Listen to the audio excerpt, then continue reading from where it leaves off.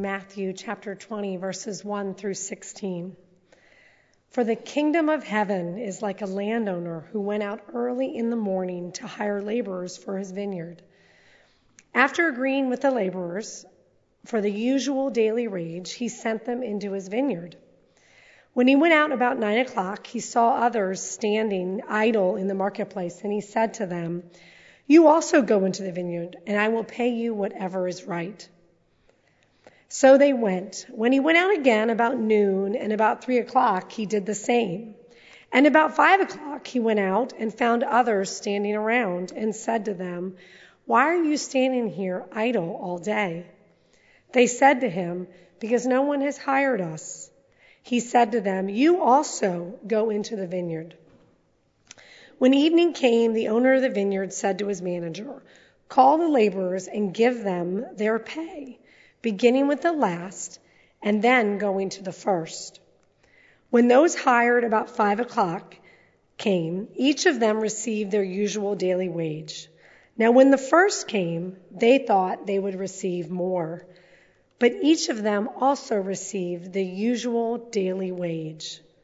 When they received it, they grumbled against the landowner, saying, "These last worked only 1 hour, and you have made them equal to us who have borne the burden of the day and the scorching heat." But he replied to one of them, "Friend, I am doing you no wrong. Did you not agree with me for the usual daily wage? Take what belongs to you and go. I choose to give to this last the same as I give to you. Am I not allowed to do what I choose with what belongs to me? Or are you envious because I am generous? So the last will be first, and the first will be last." This is the word of the God for the people of God. Thanks be to God. Thank you, Debbie, for reading our scripture this morning. If you feel the urge to dance about this morning during praise songs and add choreography to it, then it'll be a lot like what Bible school was like last night and Friday night and Thursday night. Oh, what a joy to have this sanctuary full of children and families singing and praising God and learning about God's monumental love. We continue our sermon series this morning entitled Stories Worth Repeating. We've been reading together stories that Jesus tells, parables in the Gospels, and letting them challenge us in the ways that they may. Will you pray with me? Holy, holy God, get me out of the way this morning. Make sure these words are yours, please, please, Lord. The words of our mouths and the meditations of all of our hearts would be acceptable and pleasing in your sight, O Lord, for you are our rock, our Savior, and our refuge. And it is in your name that we pray. And all God's people once more said, Amen. I remember it well, that practice of choosing teams in school. When teachers choose the captains and the rest of the kids are lined up like eggs in a carton. And there I would be in the mix. Short little Emily with the thick glasses, what are we going to do with her? If the captains were picking people for math competitions or spelling bees, I was your girl, first round draft pick.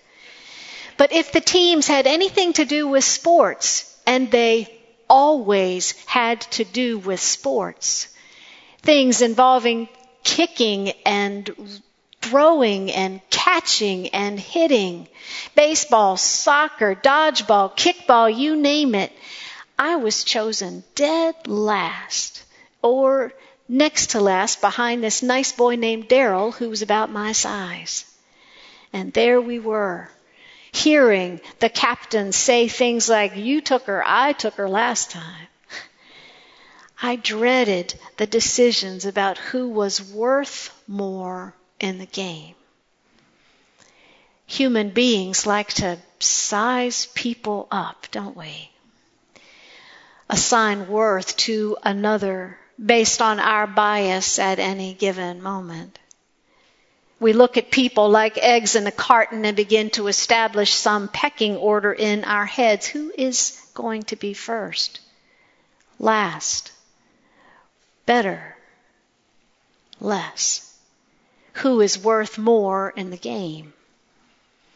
The practice starts as early as preschool and then goes on through elementary and middle school with people judging one another on sports, grades, abilities, looks. In high school, we start to make actual lists with class rankings and player statistics and SAT scores, ACT scores, and the many ways that we judge other people by height and clothes and appearance and socioeconomics and the ways we're wired, and pecking orders don't stop there. When we get older as adults, we do the same thing. We could do it today. Line up folks in the sanctuary by some chosen comparison or value, like age or net worth or weight or home square footage, educational level, military rank, how long you've been a member of the church, some preferred political persuasion or prejudice, or how many speeding tickets you've got. Any standard we could use to value some more and others less. The truth is, we probably don't need to physically line up to do that because it's already happened in our heads. Some sort of self-designed pecking order that we've set up that often, unfortunately, gets displayed in words, social media posts, demeaning comments, or an intentional look of derision at someone else. Like some invisible ladder that we've set up with rungs of hierarchy of people. Some first, some last, some worth more, some worth less in this game of life. Lord, have mercy. Christ, have mercy. Why do we do that? In steps today's story from Jesus to challenge it. It's called the parable of the workers in the vineyard. It could be called the parable of the salaries we didn't like, the parable of God not being fair, the parable of complaining co-workers, or the parable of Jesus throwing rankings out the window. You take your pick. Today's story is meant to challenge that practice we have of judging or devaluing others. And it's meant to reorient us to Jesus' way of seeing and assigning worth. The story begins with 6 words: the kingdom of God is like. It's an important way to start the story. It tells us something about what's to come. It's early morning. The sun is not yet up. A landowner who has a vineyard enters the marketplace to hire day laborers. He finds some, invites them to work. They agree on what the usual daily wage will be, which is 1 denarius for 1 full day's work, and they get to working. The landowner returns to the marketplace 4 more times that day, at 9, at noon, at 3, and just before quitting time. Each time he sees more people and hires them and brings them into the field to work. And at the end of the day, the landowner gathers all the people to pay them. The ones hired last are those paid first. They had worked less than an hour. They receive 1 denarius for their work. The same amount, remember, promised to those who agreed to work before the sun came up. In fact, each person hired, whether they worked 1 hour or 5 or 11, received 1 denarius, the same for each. Can you imagine if you got hired first thing in the morning? That is infuriating. Those who worked the longest, sweated the most, out in that hot sun, lost it. You have got to be kidding me. We should get more. The landowner was not swayed by their argument. So those all-day workers ramped up their complaints. How could the landowner make the last-minute workers equal to them? It wasn't fair. The people who work the most should get the most. The people who work the least should get the least. That's the way the world works. To pay everyone the same is a bad business model, Jesus just saying. But Jesus already told us it's not a business model. This is the model of the kingdom of God. The landowner tells those who think they are worth the most, I am not doing anything wrong. Did you not agree to the pay you received? Well, yes, but am I not free to do what I want with what is mine to give? Well, yes, but. And then Jesus goes from storytelling to meddling in verse 15. Different translations put this verse in different ways. The landowner asks, are you envious or resentful because I am generous and gracious? Or the Greek is more literally, is your eye evil because I am good? With that question, Jesus has held up a mirror so that those workers and we can see ourselves more clearly and our sin. Jesus says the first will be last and the last will be first. In the kingdom of God, all are of equal worth, and that is that. It is not a story about working in some grapes or setting pay scales. It is a story about grace and God's abundant generosity with it, and how we have problems with that. It's a story about the sin of human pride and self-righteousness, the sin of judgment and valuing someone else as less.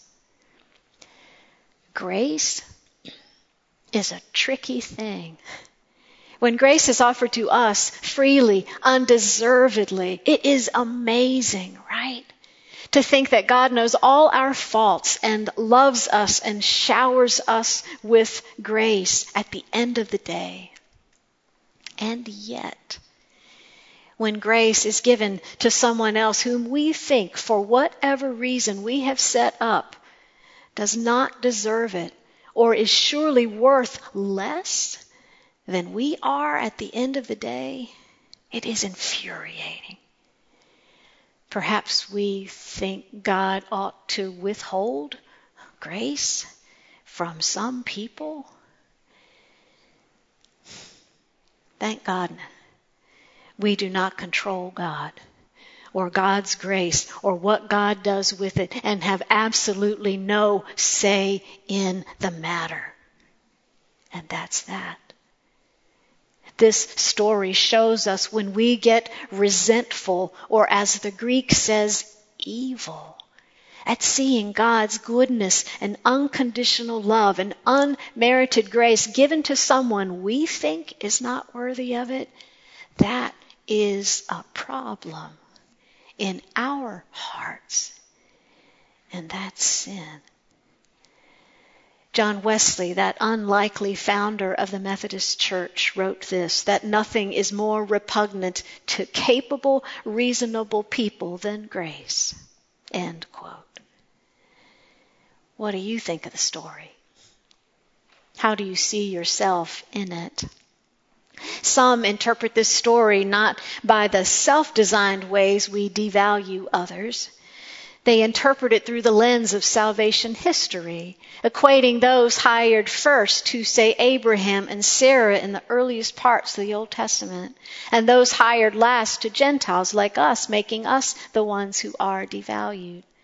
Some interpret this through the lens of salvation in terms of the timing in our lives.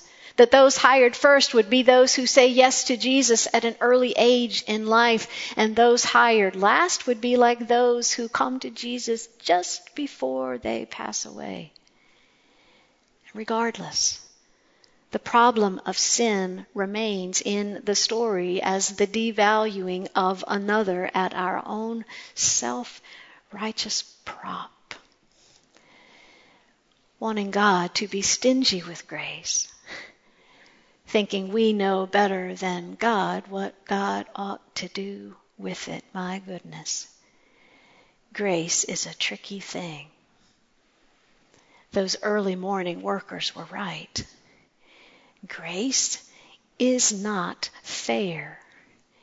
It is not meant to be. Grace is a gift, unmerited and merciful. And everyone is of equal worth to God, 1 denarius apiece. Scripture tells us again and again that God does not show partiality. Romans 3:23 says all have sinned and fall short of the glory of God, which means we are all equally undeserving of it. Or as Reverend D.T. Niles said over 50 years ago, that memorable line, we are all, as it turns out, just one beggar, telling another beggar where to find the bread of life. It's humbling, right? Years ago, I helped with a ministry to the homeless. At the church where I was serving, we would have persons come and sleep in our church for a week at a time. We set up cots and set up different rooms in the church, and we prepared meals and hang out with them in the evenings.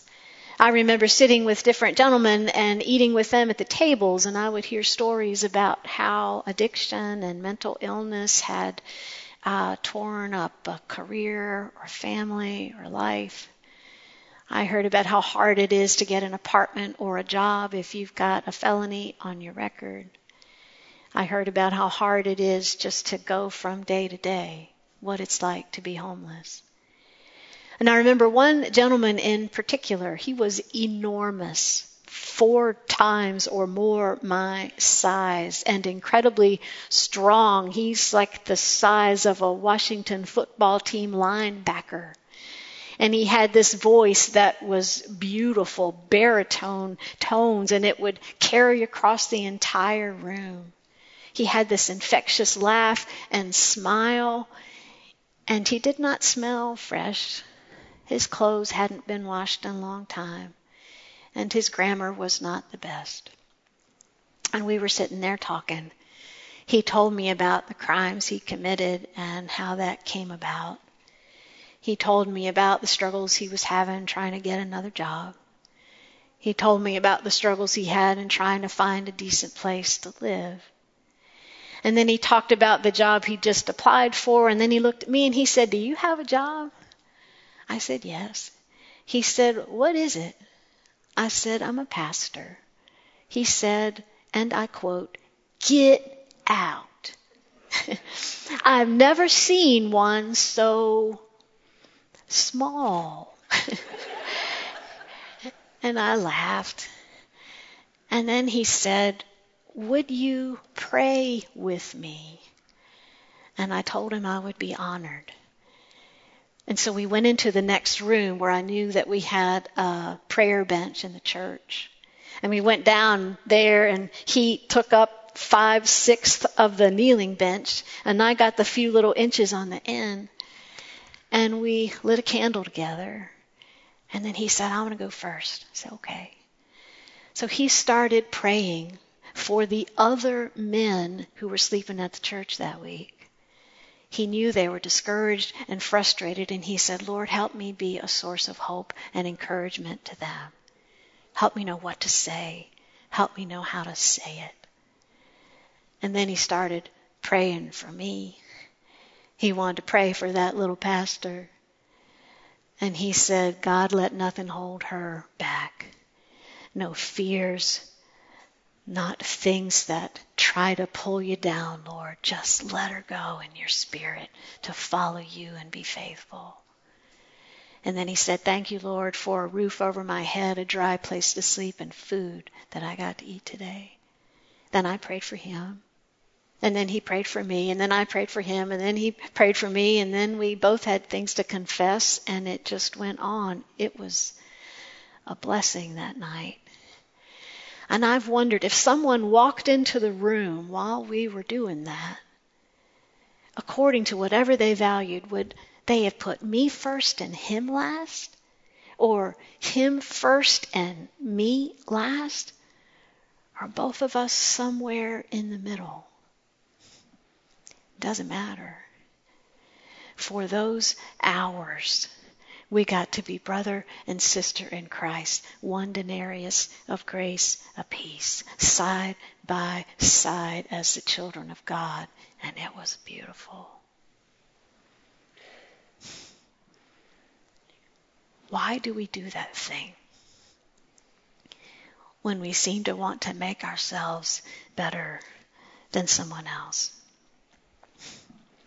Why do we do that thing when we don't want equal measures of grace for another? One denarius apiece, that's what we get, that is that. It is a great temptation to size people up over whatever the issue is that gets under our skin, our prejudice, our bias, whatever it is. Make others less so we can feel like more.